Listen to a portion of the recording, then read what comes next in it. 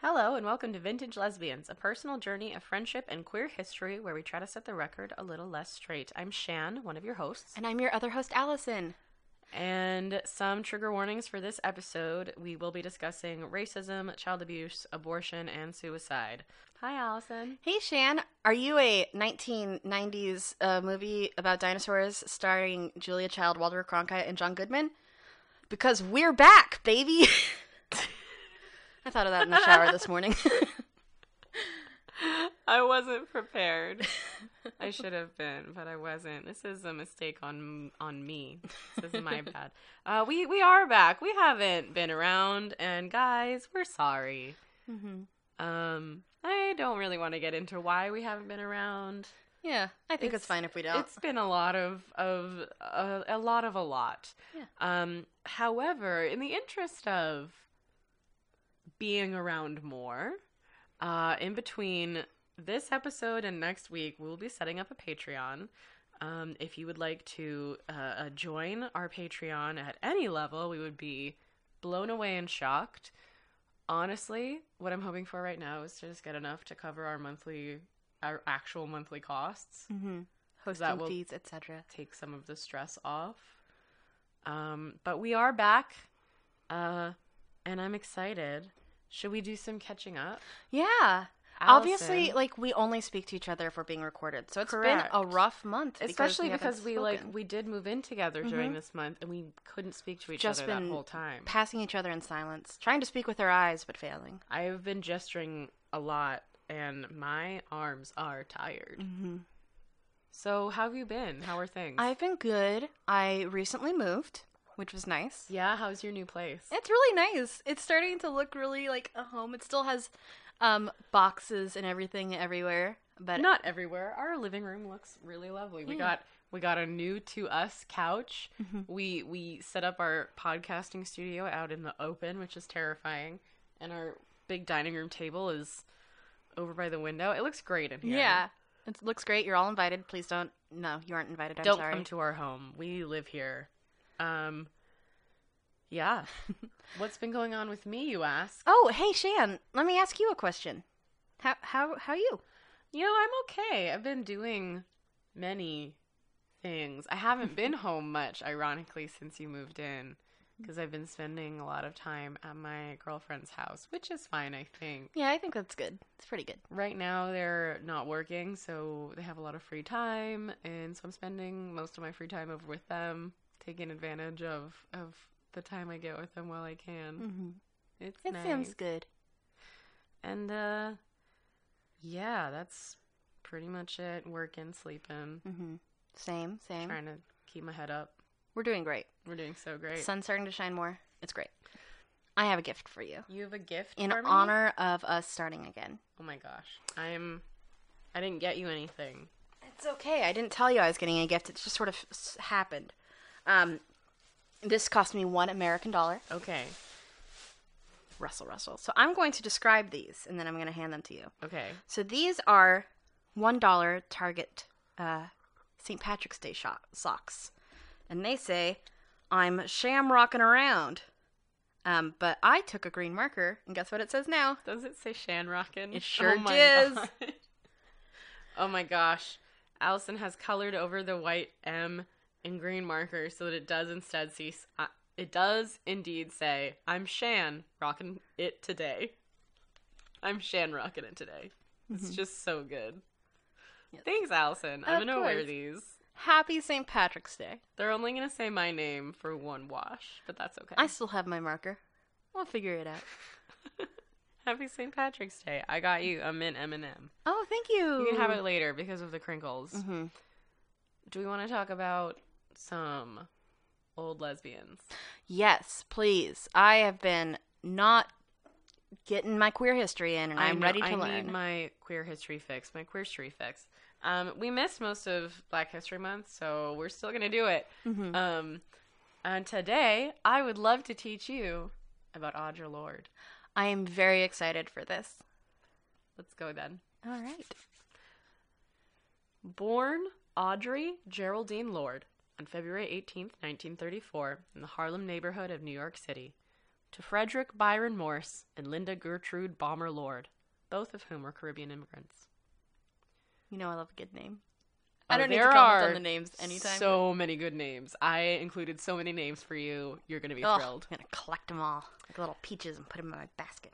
A little peach basket. This is You're a metaphor adorable. that everyone uses. Got away from you there a bit. She was the youngest of 3 daughters, extremely nearsighted to the point of being legally blind. She was chubby, she was left-handed, and of her sisters, she was the darkest skinned. She also had bad feet and a stutter for which she was repeatedly whipped. Her mother distrusted anyone who had darker skin than she did, which Audre did. Her mother was proud that she could pass as a white Italian person. Her father was quiet and very distant and never really spent any time with his children, and her 2 sisters excluded her because in their eyes, she was the favorite. She was the baby who could break any rule. And on the flip side, Audre was jealous of what she saw as a very close relationship that her sisters shared. And all 3 of them grew up in a household that discouraged intimacy and closeness, and her sisters didn't exclude her because they were particularly close. They resented Audre because they, Phyllis and Helen, were from far too young an age put in charge of Audre. And because Audre had disabilities, she was often exempt from rules and chores. But on the other hand of that, Audre wasn't allowed to go outside alone. She wasn't allowed to play or make friends or meet anyone. She was kept very, very isolated as a child. And their parents were very busy. Her father was like founding and building up a real estate business in the middle of the Great Depression. Oof. And her mother, who was like ostensibly a housewife, also worked in her father's office and was a cleaner and also a de facto manager whenever her husband was away. And probably due to the level of isolation, Audre learned to read and write at 4 years old. It's the one thing her mother taught her, to read and write. And she struggled a lot with communication as a child. Like she didn't use her own words to speak. So she memorized poetry and used it to speak with. Like if you asked her how she was doing, she would recite a line of poetry within which there would be the answer. That's really interesting. Yeah. It's honestly, like, I was reading it and it kind of strikes me that Audre Lorde was probably autistic, just in a world that didn't know how to identify autism in a little black girl. Yeah. It hurts my heart some. When she was 12, she would start writing her own poems when she couldn't find poetry that was already written that would communicate what she wanted to say. And she says later in her life that she learned poetry from her mother's strangenesses and her father's silences, which is so poetic. I was going to say that's a very poetic way to say that. It's really evocative. Like, I'm going to be thinking about that later. Yeah, it's like, what did I learn from silences? And in 1939, she began school at a Catholic elementary school. She refused to obey. She questioned the rules, the religious doctrine. She dropped the Y from her name in penmanship class because it wasn't as neat or aesthetically pleasing as Audre Lorde. Audre Lorde was just a little clunky. Yeah. And the nuns were shocked that Audre was a lord because her sisters were the pictures of obedience. Oof. I know. That's fun. Imagine having that to live up to. I love the reason that she changed her name was just because of the It aesthetic. looked nicer. Yeah. Like it fit. Like it was a symmetrical, poetic. Yeah. Same number of letters, same ending sound. Audre Lorde. It's so good. Throughout her childhood and adolescence, she was surrounded like almost exclusively by women. She went to an all-girls school. She had only sisters. It was her mother and her aunts who were raising her. Other than her father's mostly silent presence, she was exclusively connecting with other women for her whole childhood. In 1945, when Audre was about 11, the Lorde family moved to the Washington Heights neighborhood. They were the first black family on the block. It was very, very segregated, this neighborhood. And a week after they moved in, their landlord, so distraught at renting to a black family, killed himself. Jeez. Yeah. What? I don't understand Me neither. that at all. Me neither. And there's nothing else that I can find about him, and honestly, I don't care. And isn't Washington Heights a super diverse neighborhood now? It is now, yeah.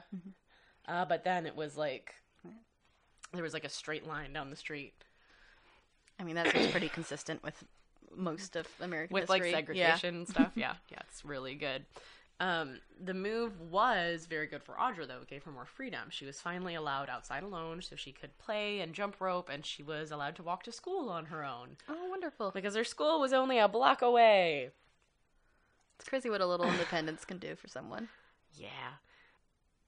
Audre's parents enrolled her in St. Catherine's School, which, as I said, was a block away from her home, hoping that it would be the school that whipped her into shape, disciplined her, and got her on the side of quote-unquote good. Oh, God, I hope this is when it gets gay. And breaking her temperamental nature. She was the first black student to attend St. Catherine's. Oh. Yeah. So it was an all-white school, and then she showed up. In the 30s. Or 40s, in I the suppose, 40s. 45. But still. She wasn't prepared at all, because the school that she had been at, St. Mark's, was all black.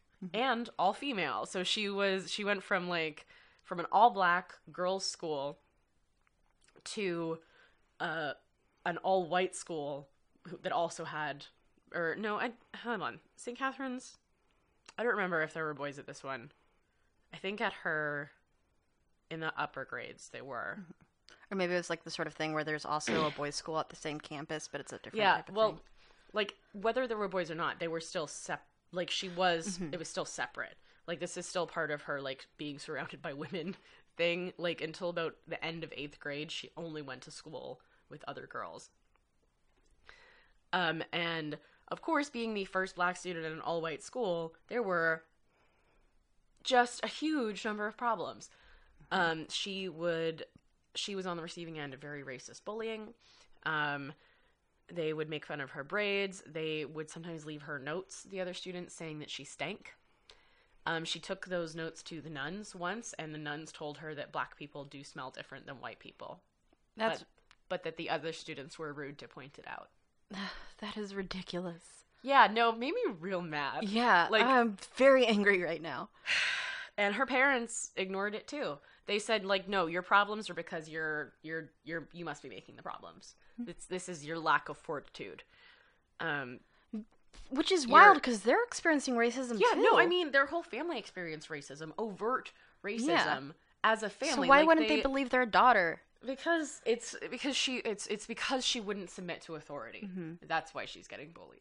Like, they went out for ice cream as a family the summer before she went to St. Catherine's, and a white waitress refused to serve them, and they ended up just leaving. Like, that was Audre's first encounter with, like, overt racism, and then she came to this school. She had no preparation. She had no idea. She was in a bubble, and she just got pushed into this world of racism and bullying, and I feel really bad for her.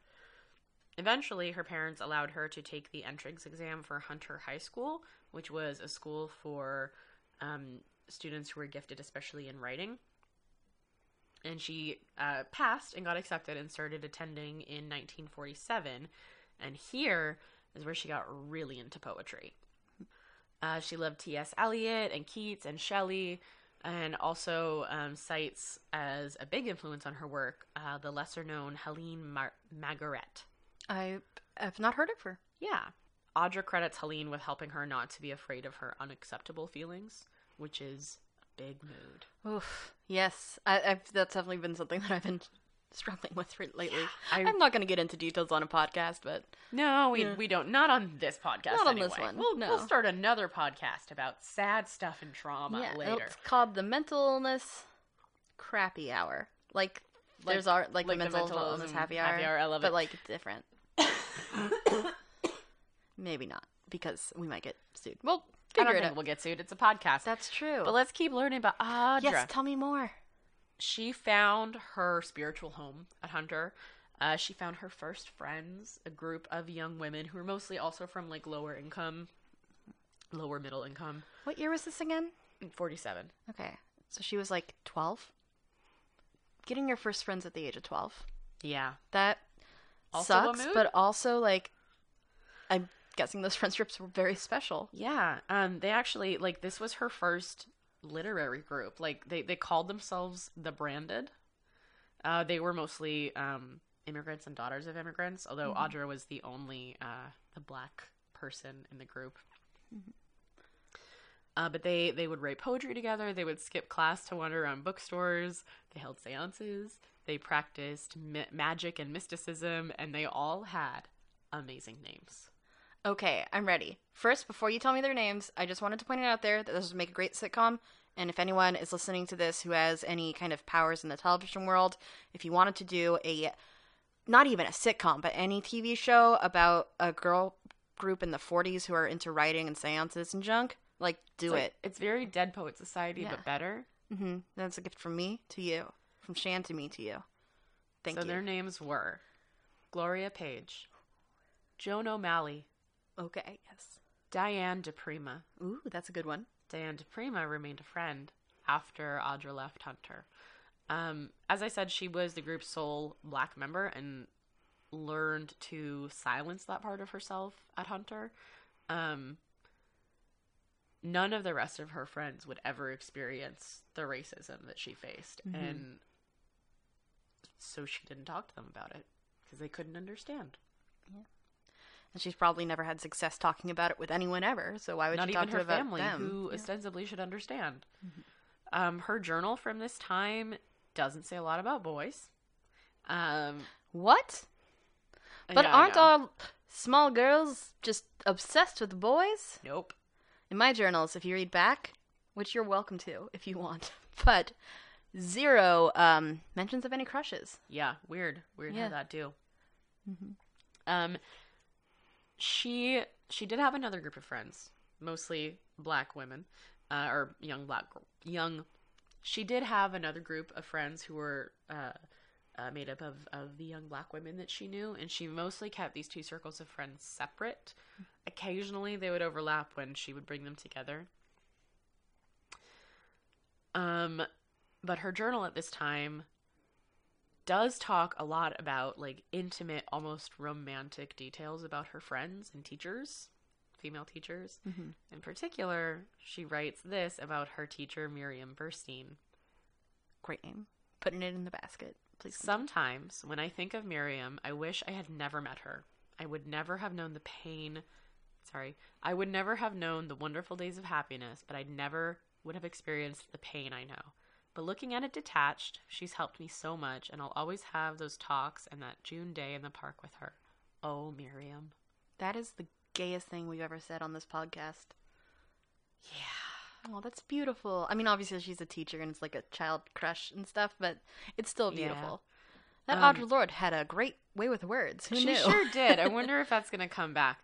Her journal also talks about her struggle to get along with her family during this time, in particular her mother, whom she thought hated her. Certainly her mother disapproved of her friends. One of those friends, Genevieve, or Jenny, was Audre's first love. Oh, I love that her first love was named Genevieve. She was a dancer, and they were passionately in love. They spent as much time as they could together, doing all sorts of things. That's beautiful. But Genevieve didn't come from a very stable home. Her father and mother had been divorced before she was born, and she kind of resented her mother for that. And unfortunately, she committed suicide just before she turned 16. Oh, no. Yeah. And Audre was understandably completely traumatized. Yeah, by absolutely. Jenny's death. She felt insanely guilty, first of all, for not preventing it, and also she was Catholic, and suicide is wrong. Mm-hmm. She grieved so heavily, she wrote sometimes she was afraid to go to sleep because she was afraid that she wouldn't wake up. Oh. And she carried the guilt of letting Jenny die into her adulthood. Mm-hmm. She actually wrote a poem about it that I almost included, but it was too heavy, so I didn't. Mm-hmm. But I'm sure if our listeners are interested, they'd be able to find it. Yeah. I can probably put a link up to it in the description. Jenny was black, and after Jenny died, Audre really only dated white men and women. Interesting. Yeah. At 17, she was dating Jerry Levine, and life at Hunter had lost some of its sparkle. She was upset at not being elected editor-in-chief of the school paper, and then after a poem she submitted to them was rejected due to its sensualist nature, she sent it to 17 magazine who published it and paid her for it. Hell yeah. She graduated Hunter High School in June of 1951 and was pretty disappointed that she couldn't afford to attend Sarah Lawrence. She only got about $1,400 in scholarships, and her parents couldn't afford to pay the rest. She was heaped with praise by her former teachers at her graduation, but she felt it was a very hollow victory. So she turned her sights away from Sarah Lawrence toward Hunter College and a job to pay for it, not noticing or perhaps not caring about her father's now failing health. She was very desperate to leave home. She was 17. Finding work was very hard. And she did meet during this time Ida Cullen, who took her to her first literary group outside of the Branded, which Audre only attended once, but she would reconnect with some of the people she met there later at a Harlem writing group. In July, she found a job and planned to begin at Hunter College in September, and then during a nasty family fight announced she was going to move out, burned all her bridges, and moved in with a friend the next day. Oof, okay. I mean, I feel like it was a long time coming. Yeah, I think so too. Her relationship with Jerry kind of began to sour that summer. He mostly wanted to have sex, and she mostly didn't. She went along with it, though, because, and her resentment... What's expected. Yeah, her resentment was kind of growing, and she felt really lonely and depressed and lost her job because she was too depressed to go to work.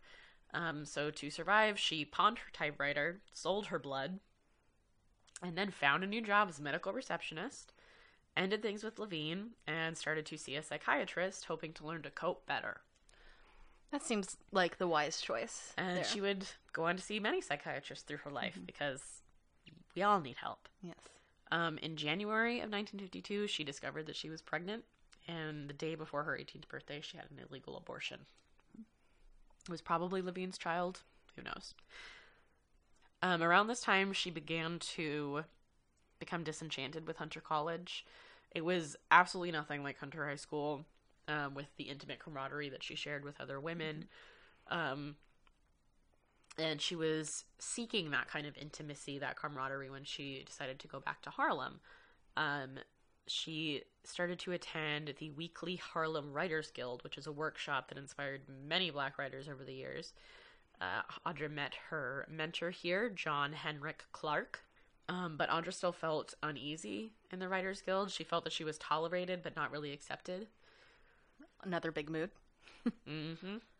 And in the fall of 52, Audre dropped out of Hunter College to move to Stamford, Connecticut. Oh, that's a big change. It sure is. And 1953 was a very big year for Audre. She was politicized by the trial and eventual execution of her friend's parents. Julius and Ethel Rosenberg were convicted of espionage, right? Yeah, it was conspiracy to commit espionage. They didn't actually commit espionage. They just but they were cited as the ringleaders of this gang of Soviet spies. And then later that same year, her father died of a stroke. Oh wow! So that's a lot. She left Stanford and traveled to Mexico to live with other leftist lesbians. Hell yeah! Okay. Sometimes when your friend's parents are given the death penalty and your dad also dies, what you need to do, and this is advice to everyone out there, is move to Mexico with a bunch of your lesbian friends. All right. Yep. So here in Mexico, she finally found a sense of belonging that she'd been craving her whole life. And in 1954, she returned to New York, went on to graduate from Hunter College and Columbia University, and found a job as a librarian. Wonderful. She began to explore her sexuality with renewed fervor. She was a lesbian. She was bisexual. She wasn't butch. She wasn't femme. She was an outsider even among Black women, with her afro, her style of dress. Her own intersecting identities made finding one single community to belong to very difficult. And we'll talk more about intersectionality next week. Yes. So this is a spoiler alert, kind of, but we were talking, and apparently there's so much information about Audre Lorde out there. she has a huge legacy. So She this sure week, does. we're going to talk more about her life. And then next week, we're going to go into more detail about her legacy, her advocacy, and just on. It's going to be great. I'm excited about it. In 1962, she entered an interracial marriage with Edwin Rollins, who was a gay man. Okay. It was a very unconventional marriage. It was an open marriage. Mm-hmm. And they had 2 children together. And when her children... around the time when her children were born, in 63 and 64, is when Lorde was getting more and more involved with the civil rights movement. And she also began a teaching career at Tougaloo College, graduating classes of black militant poets. At Tougaloo, she met and fell in love with Frances Clayton. Now, Frances Clayton's name sounds familiar to me. Is that someone? I didn't really look at it. It's possible that it just sounds like someone else also. It's possible. Audre's romance with Frances facilitated the end of her marriage with Edwin, and Audre's children and Frances and Audre altogether built a life. And in 1968, her first collection of poems was published, receiving very, very good reviews. As a lecturer in 1970, Lorde engaged her diverse student body on the intersecting identities of class, race, and gender through history and culture. Her black identity became more radical. Her second book outed her lesbianism, but she wanted inclusion in black literary circles, so she removed the overtly queer poems from her third book, which marked her as an overtly political radical. And her fourth book outlined her increasing anger at social inequality. She traveled often to her ethnic root, spending time in the Caribbean and in West Africa, finding her own spirituality there, which she also talks about in her books. And her fame grew as well, as she was in demand for speaking engagements all over the U.S. and abroad, and also took a job as a poetry editor for the Chrysalis, I believe. I didn't write that down. In 1977, she revealed in a speech that she'd had a cancer scare, and in 1978, she was diagnosed with breast cancer and underwent a mastectomy. So cancer survivor was now an indelible part of her identity, just like black, lesbian, mother, woman. Mm-hmm. It gave her more perspective. It gave her work a new layer of meaning and immediacy, and her prominence grew even more over those years. She traveled extensively, identifying with the lives of all oppressed peoples, and she was met with adoration as some, and others treated her as an agitator coming in from the outside. Mm-hmm. It seems like it's always the way. You're trying to change things, or you're trying to change some ideas, or you have new ones. Like, get out of here. Was an agitator in the most, dictionary definition of it. In the best possible way. You have to agitate something to get anything to change. You're not going to get the crap out if you don't shake it up. Mm-hmm. In 1985, she was diagnosed with liver cancer. In 1988, her relationship with Frances ended. She spent the rest of her life at St. Croix with Gloria Joseph in yet another community full of women. On November 17th, in 1992, she died. Her last words being, "I don't want to die looking the other way." So she faced death head on, as she did everything her whole life. That's wonderful. How old was she at the end? Let's see. Born in 34, died in 92. She was 59. Mm-hmm. Yeah. I know about Audre Lorde because of her advocacy and some of her poetry, but I didn't really know her backstory. Yeah. And so I really enjoyed hearing about it. She lived such a life, and she's been through so much, but also I'm really struck by all of the little pockets of community that she's been able to find along the way. I'm really excited to come back next week and get into the communities that she built and everything that she did. Like, she and I'm gonna have the names next week, I swear, but she's the one who coined the term intersectional feminism. Mm-hmm. And in my opinion, if your feminism is not intersectional, it's not feminism. Mm-hmm. Absolutely. 100%. If it's only going to be feminism that improves the lives of white women, then it's not feminism. Yeah, it's not. It's white supremacy. Mm-hmm. But yeah, we'll get more into that next week. Yeah, I look forward to it. How long have we been going? Can I talk? We've been going. Yeah, we can talk a little more. We've been going for half an hour. Okay. So going back to the community thing, I feel like it's such a good marker of the queer experience. Because, building your own communities. Yeah. Yeah. I don't know all of my queer friends have, in some way, built their own community. Mm-hmm. Like, we have to most of the time. yeah, because otherwise we don't find each other. Mm-hmm.